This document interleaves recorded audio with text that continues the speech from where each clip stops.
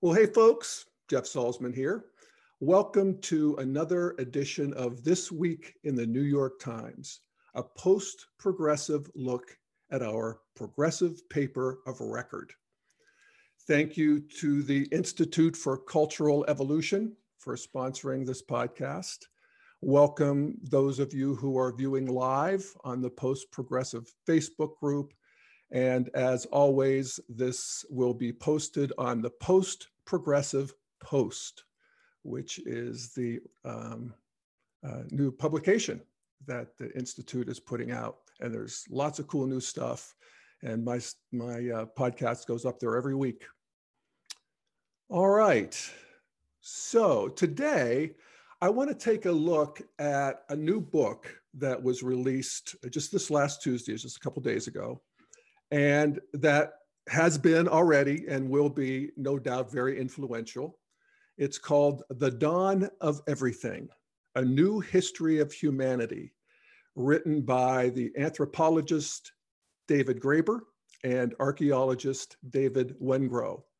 And it has already shot to number 2 in pre-publication, and so it's eagerly awaited. And was featured at least a couple times in the New York Times, including an article that was titled, "What if everything you learned about human history is wrong? The Dawn of Everything aims to rewrite the story of our shared past and future." So I wanted to take a look at this book because it presents quite a significant challenge to cultural evolution. And so we'll see what we can see here. The book focuses on what is referred to as prehistory, which is the history of humanity before things were written down, generally before agriculture, and really came online about 10,000 years ago. And according to the conventional story, for the first 300,000 years or so, and this is the New York Times, for the first 300,000 years or so after Homo sapiens appeared, pretty much nothing happened.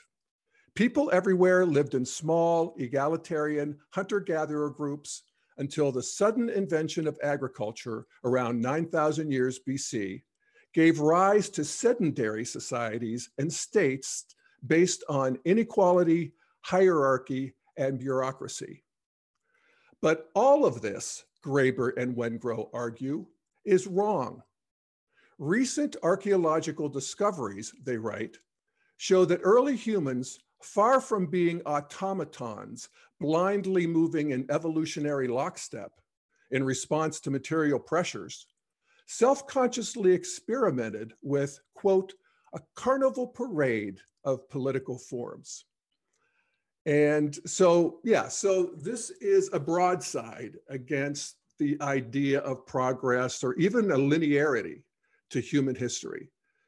And David Wengrow especially is famous as a self-described anarchist economist.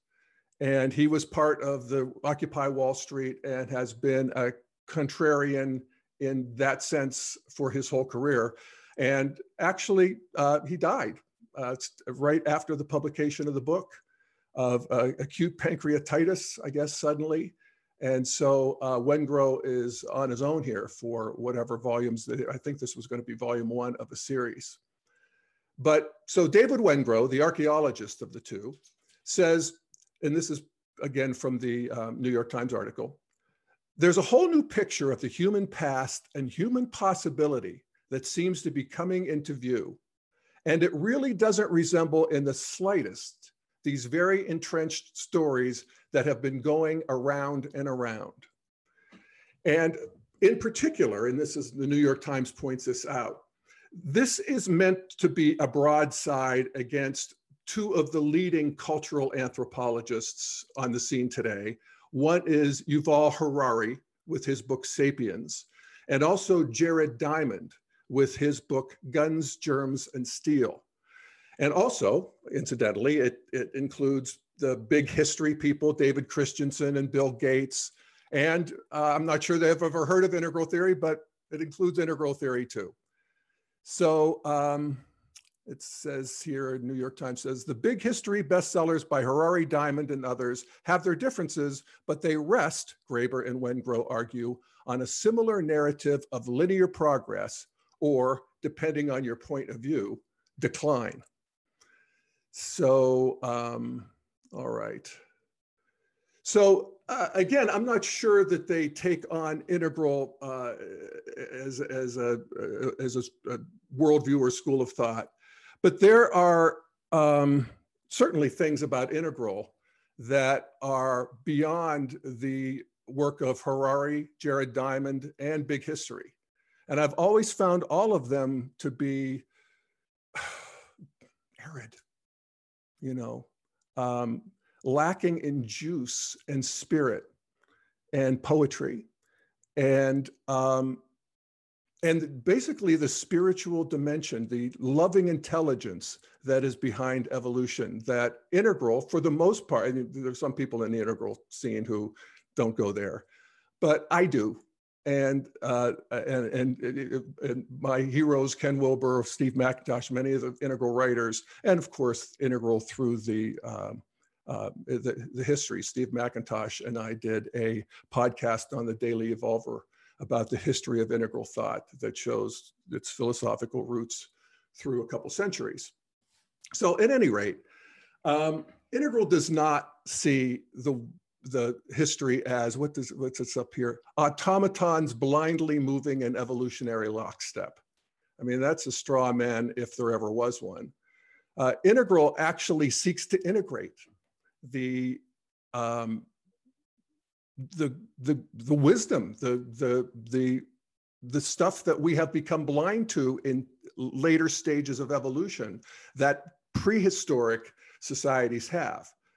And this book is, as far as I can tell, all about what we would call second and third person, political and social structures. In fact, David Graeber, in one of the videos I watched of him, argues that first person consciousness doesn't even exist. Consciousness only happens in dialogue. And so anyway, there's a couple things that are going to differentiate integral from the critique they're making. But let's look at the main themes just to let them speak in their own voice. This is from, I'm going to play 3 clips from a video that Graeber and Wengrow made over a year ago called The Myth of the Stupid Savage. And this is when they were working on their book. I guess they've been working on it for 7 or 8 years. And here they make a great deal out of, and the various reviews of the book point this out too. They make a great deal out of this idea of dual social morphology with extreme seasonal variations. This idea that in prehistory, these tribes and bands and groups of people had, first of all, complex social structures amongst each other.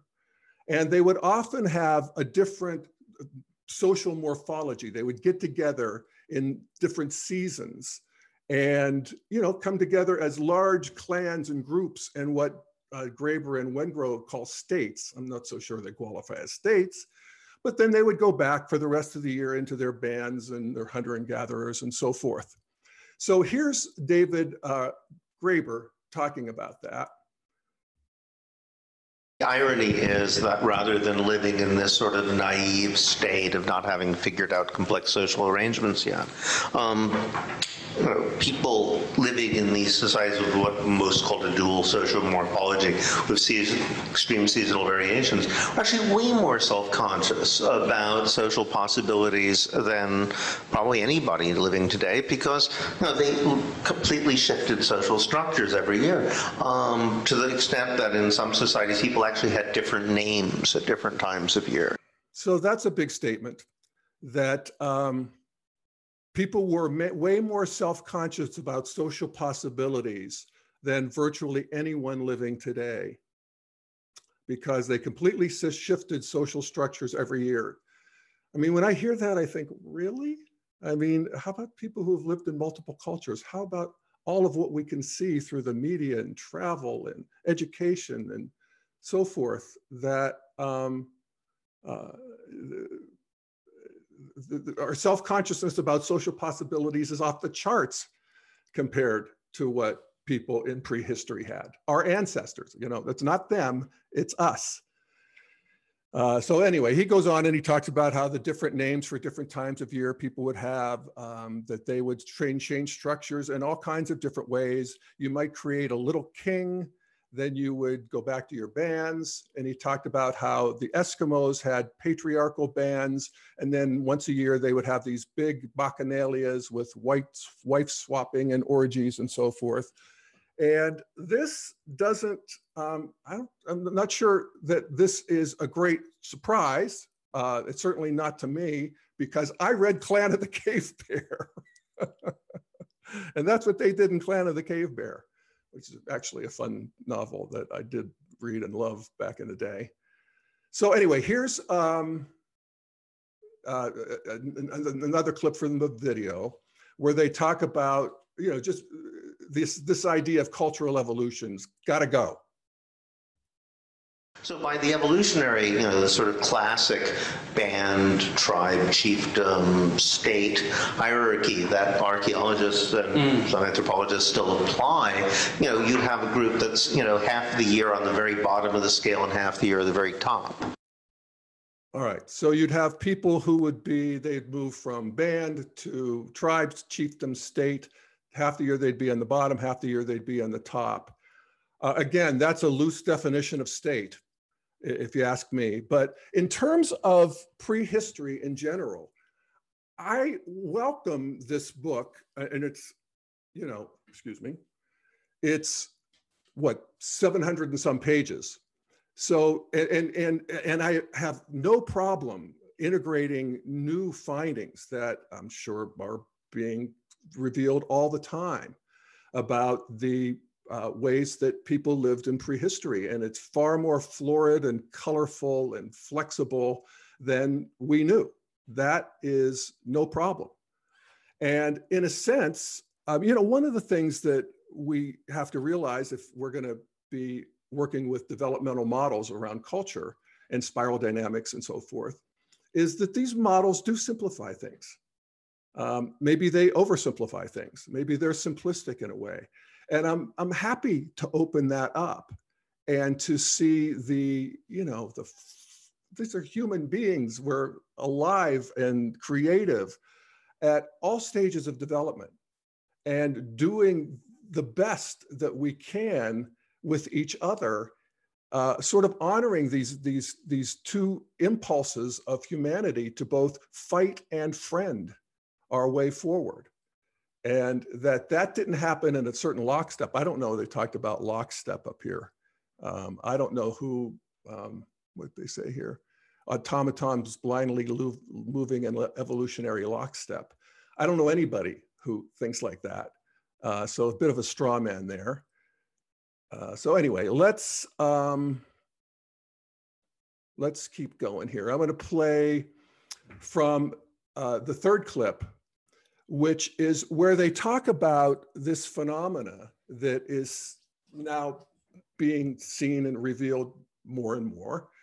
And that is these big burial sites and these monumental sort of altars and funereal rites that were done, where there would be all sorts of ornamentation and regalia that, as David Wengrow said, in any other context would be interpreted as princely or regal. And yet, we don't find any of the trappings of a state based on princes. So no armies, no storage, no bureaucracy, but yet these big sites. And how could this possibly be explained? And here's David Graeber on that. And for one thing, there is the fact that the vast majority of the skeletons that seem to get the regal treatment are giants or hunchbacks or dwarfs or otherwise physically deformed in some way, which seems to make it rather unlikely that we're dealing with some strange deformed aristocracy. Now, if he really was a prince in the Machiavellian sense, then presumably he would have got people to do more on his behalf than just make very elaborate headdresses out of small shells. He would have had them, form little armies. All right. So this reveals another, I think, really significant shortcoming of this book, and or at least their worldview. I haven't read the book yet, and I have it on order, and we'll see if how I get through it. But that would be confounding to them, that there would be physically deformed hunchbacks and dwarfs and so forth that would have princely burials. It reveals basically a limitation of green postmodern thought or progressive thought. We want a post-progressive view here. But the postmodern progressive worldview is that everything is politics. And spirit doesn't really exist. And that's my complaint about, Jared Diamond, about Harari, and about these guys too, is that, how hard is it to imagine that the shamans and the revered people might be physically deformed? First of all, they would probably be excluded from the other jobs of hunting and gathering and so forth. And two, a tribe needs somebody who's specializing in observing and thinking about the tribe and working with the spirits and the spiritual world and being a portal to that for the tribe. And that would be just a natural fit for these people. And again, I read Clan of the Cave Bear. And that's what was going on there. The shaman, I forget his name, Mowgli or something, was physically deformed. I think he was a giant, I'm forgetting. But at any rate, if you see the world as only through power dynamics, particularly in second and third person, power over people, then, this idea that they would give these clearly physically non-powerful people the regal treatment is, that's all they got. That's the only explanation they got. But Integral has more than that. Integral takes magic seriously on its own terms. We think there is a magical dimension to life. We think that we can communicate with the natural world, with the animal world, with the spiritual world, that is all very present. And I don't know how they deal with that in this book, but everything I've seen so far says that they're, pretty blind to it. So those are a few clips there. I wanted to also address one of the big themes that they talk about and that the reviewers of the book talk about. And I read reviews from various positions. Actually, most of the reviews are coming from the left. This is a leftist stream, this book, because first of all, it takes care of the problem that any idea of cultural evolution would mean that the current stage of the culture is the best possible or the best of any stage previously, the more evolved stage. While that, I think, is true, it's not better in the sense of, is it better to be 13 than 10 years old? Well, not necessarily. There's a certain something lost there, but there's also something gained. And at any rate, growth is not optional for individuals and or for cultures. And so they, at some point, and various reviewers point this out, they run into the problem of, okay, prehistory is murky, and prehistory, that can be a Rorschach. We can see whatever we want to see there because there's not a lot of evidence and no written evidence. But then we have agriculture. And the world since agriculture is pretty clearly laid out and far less controversial and open to interpretation. And so how did we get into agriculture, which of course is the beginning of, well, it's the fall from paradise in a sense, you know, we leave the natural world and enter this human created world with patriarchy and power structures and permanent settlements and all of the social hierarchies and inequalities that plague us to this day, and presumably didn't plague us in earlier times. I'm not so sure about that, but that's the story. And I think these guys are basically on that page. So this is, I remember when I did actually a podcast several years ago now with Charles Eisenstein, who I like. You know, his book was, I think it was just about to come out with the greater world our heart knows is possible, or whatever it was. And I remember him talking about how agriculture was a huge mistake for humanity. And, you know, I kind of get it, you know, in the sense that, yes, all kinds of horrors of history arose out of it. I'm not sure there weren't horrors before that, but it turns out that that's kind of a consensus. These guys think that, and so do Jared Diamond and Harari think that it was a mistake. And I'll read, this is from a review in The Nation by, oh, well, it's a review in the name, Emmerholt or somebody. But at any rate, he writes about this problem of agriculture. He says, two popular history of everything writers, Jared Diamond and Yuval Noah Harari, have an answer. The sequence of farming, then private property, war, and states was a trap, they write. Humans entered it without realizing they wouldn't be able to leave. And for most of history, all they found was despotism and disease. The agricultural revolution was thus, quote, the worst mistake in the history of the human race, unquote, as Diamond asserts, or, quote, history's biggest fraud, unquote, as Harari does. Graeber and Wengrow recoil at this explanation. So do I, but for different reasons. Were our ancestors truly doltish enough to tumble one after another into the same trap? Most important, they're wary of Diamond's and Harari's fatalism, of the suggestion that State Street runs only one way. In Graeber and Wengrow's rendition, agriculture was, like everything else, a considered and revocable choice.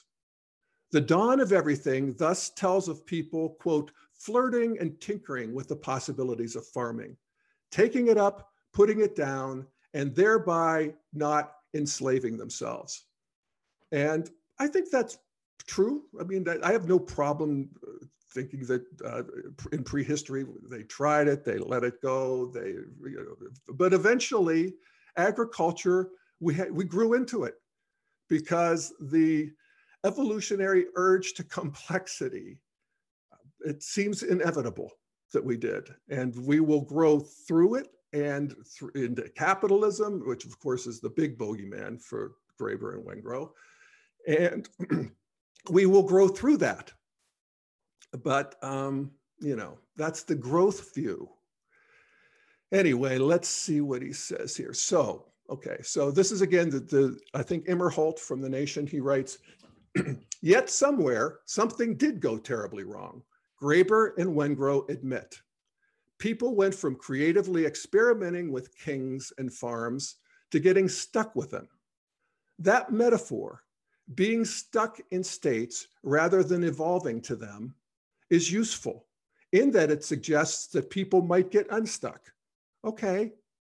It captures Graeber and Wengrow's sense that there is no natural progression from leaderless bands to sophisticated hierarchies. So again, how did the state take over? Asks Emmerholt. What's exasperating about the dawn of everything is that it never really answers that question. It's not clear that they want to give an answer. To do so would be to offer a grand historical narrative, to explain, as Diamond and Harari do in Big History and Integral, how humanity moved permanently from one thing to another. Yet Graeber and Wengrow seem almost allergic to the idea that there's any natural sequence in social arrangements. There's simply no reason, they write, to believe that societies require more leadership and bureaucracy as they grow.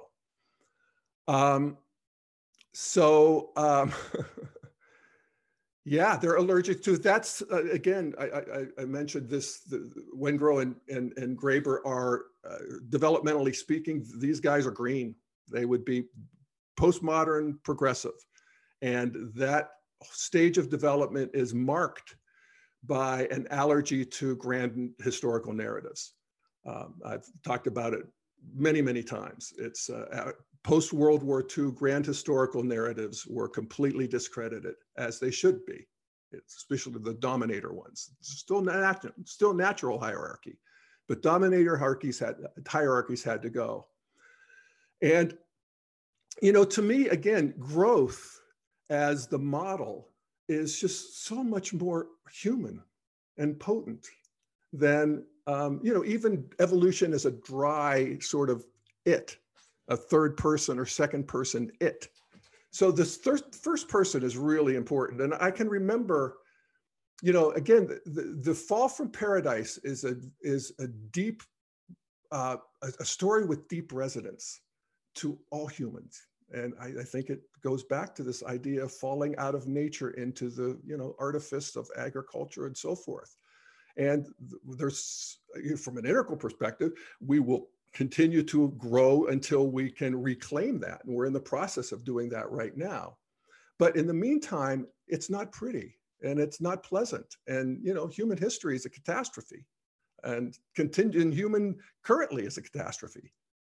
So, I can remember, I think of when I first came to Boulder, I went to my first shrink. I've always been like a self-improvement junkie. And I went to a psychologist or psychiatrist or whatever. And I was telling him that I don't know what's wrong with me. I'm anxious and I'm stressed and I'm depressed. And I can remember when I was a kid, when I was 6 years old, just how sparkly the world was and how much fun I had and how I didn't worry. And I want that back.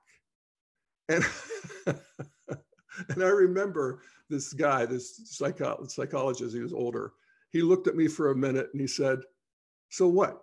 You want to be 6 years old again?" And I remember that moment. I mean, it hit me between the eyes. That's when I thought, wait a second, I think I got this wrong. I think growth is, you know, you can't go back. But in a way, there's that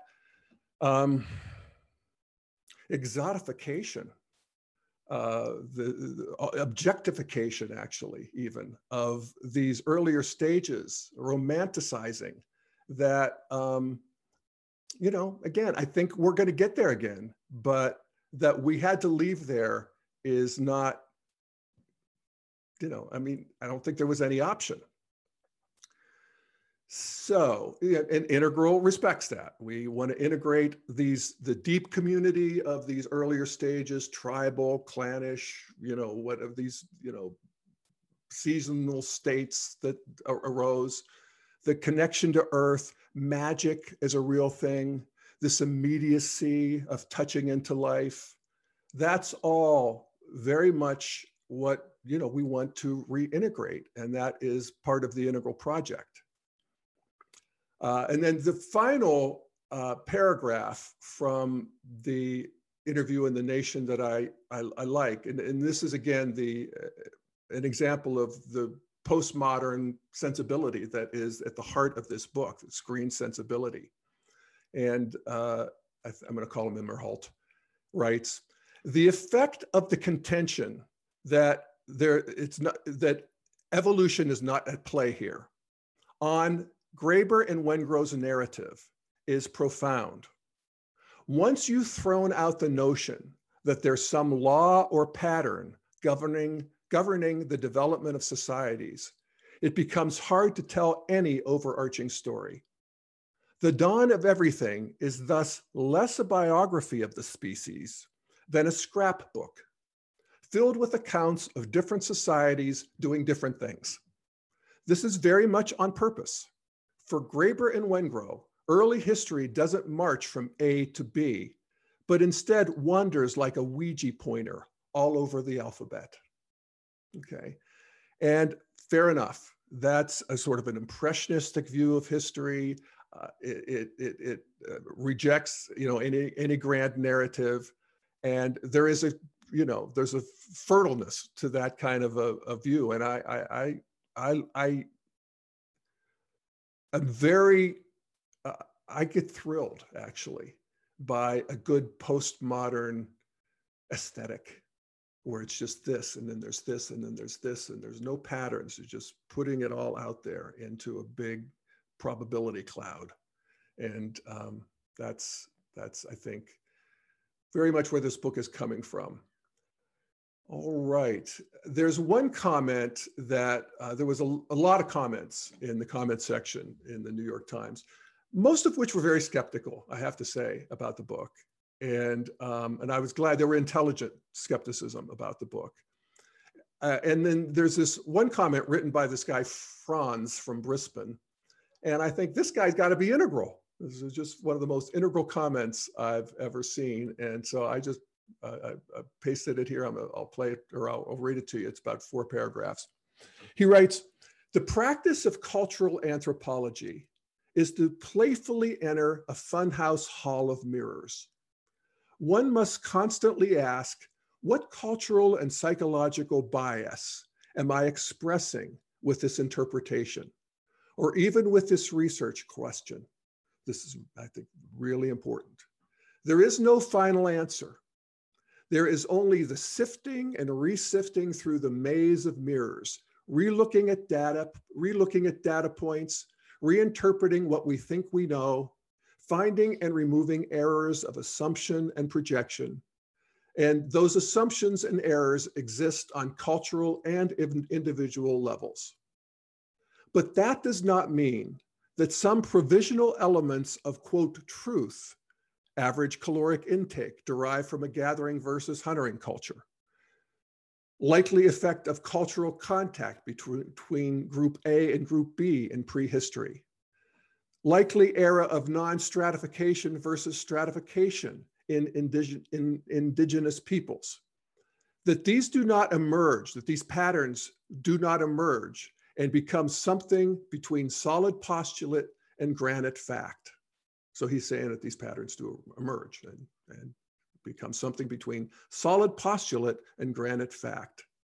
"A great joy in life is to constantly examine one's own rigid self-conceptions, conceptions of others, cultural biases, ethnocentric interpretations, and worldview footholds.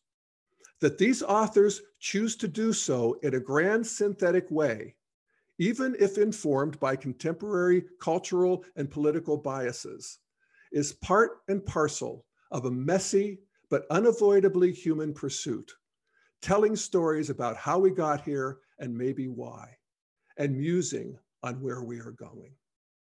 So I think that's a great sort of way of holding this book and appreciating it for what it does, which is, first of all, it fleshes out prehistory. I'm sure it's full of all kinds of great stories and about findings and ideas and so forth. And also that it is, that the book is not, it's not dystopian, which I find Harari to be, I'm depressed. First of all, it's so shorn of juice and spirit. And Wengrow and Graeber here have a more positive view that since we had these societies of creativity and non-hierarchy and egalitarianism before, we can do it again because why not? And I'll take that part. I like that part. All right.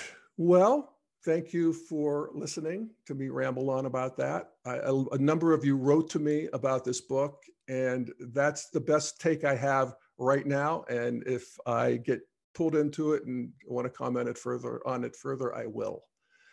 So check it out yourself and let me know what you think. Jeff@dailyevolver.com. Okay, thanks everybody for listening to another episode of This Week in the New York Times, and we will see you next time, same station.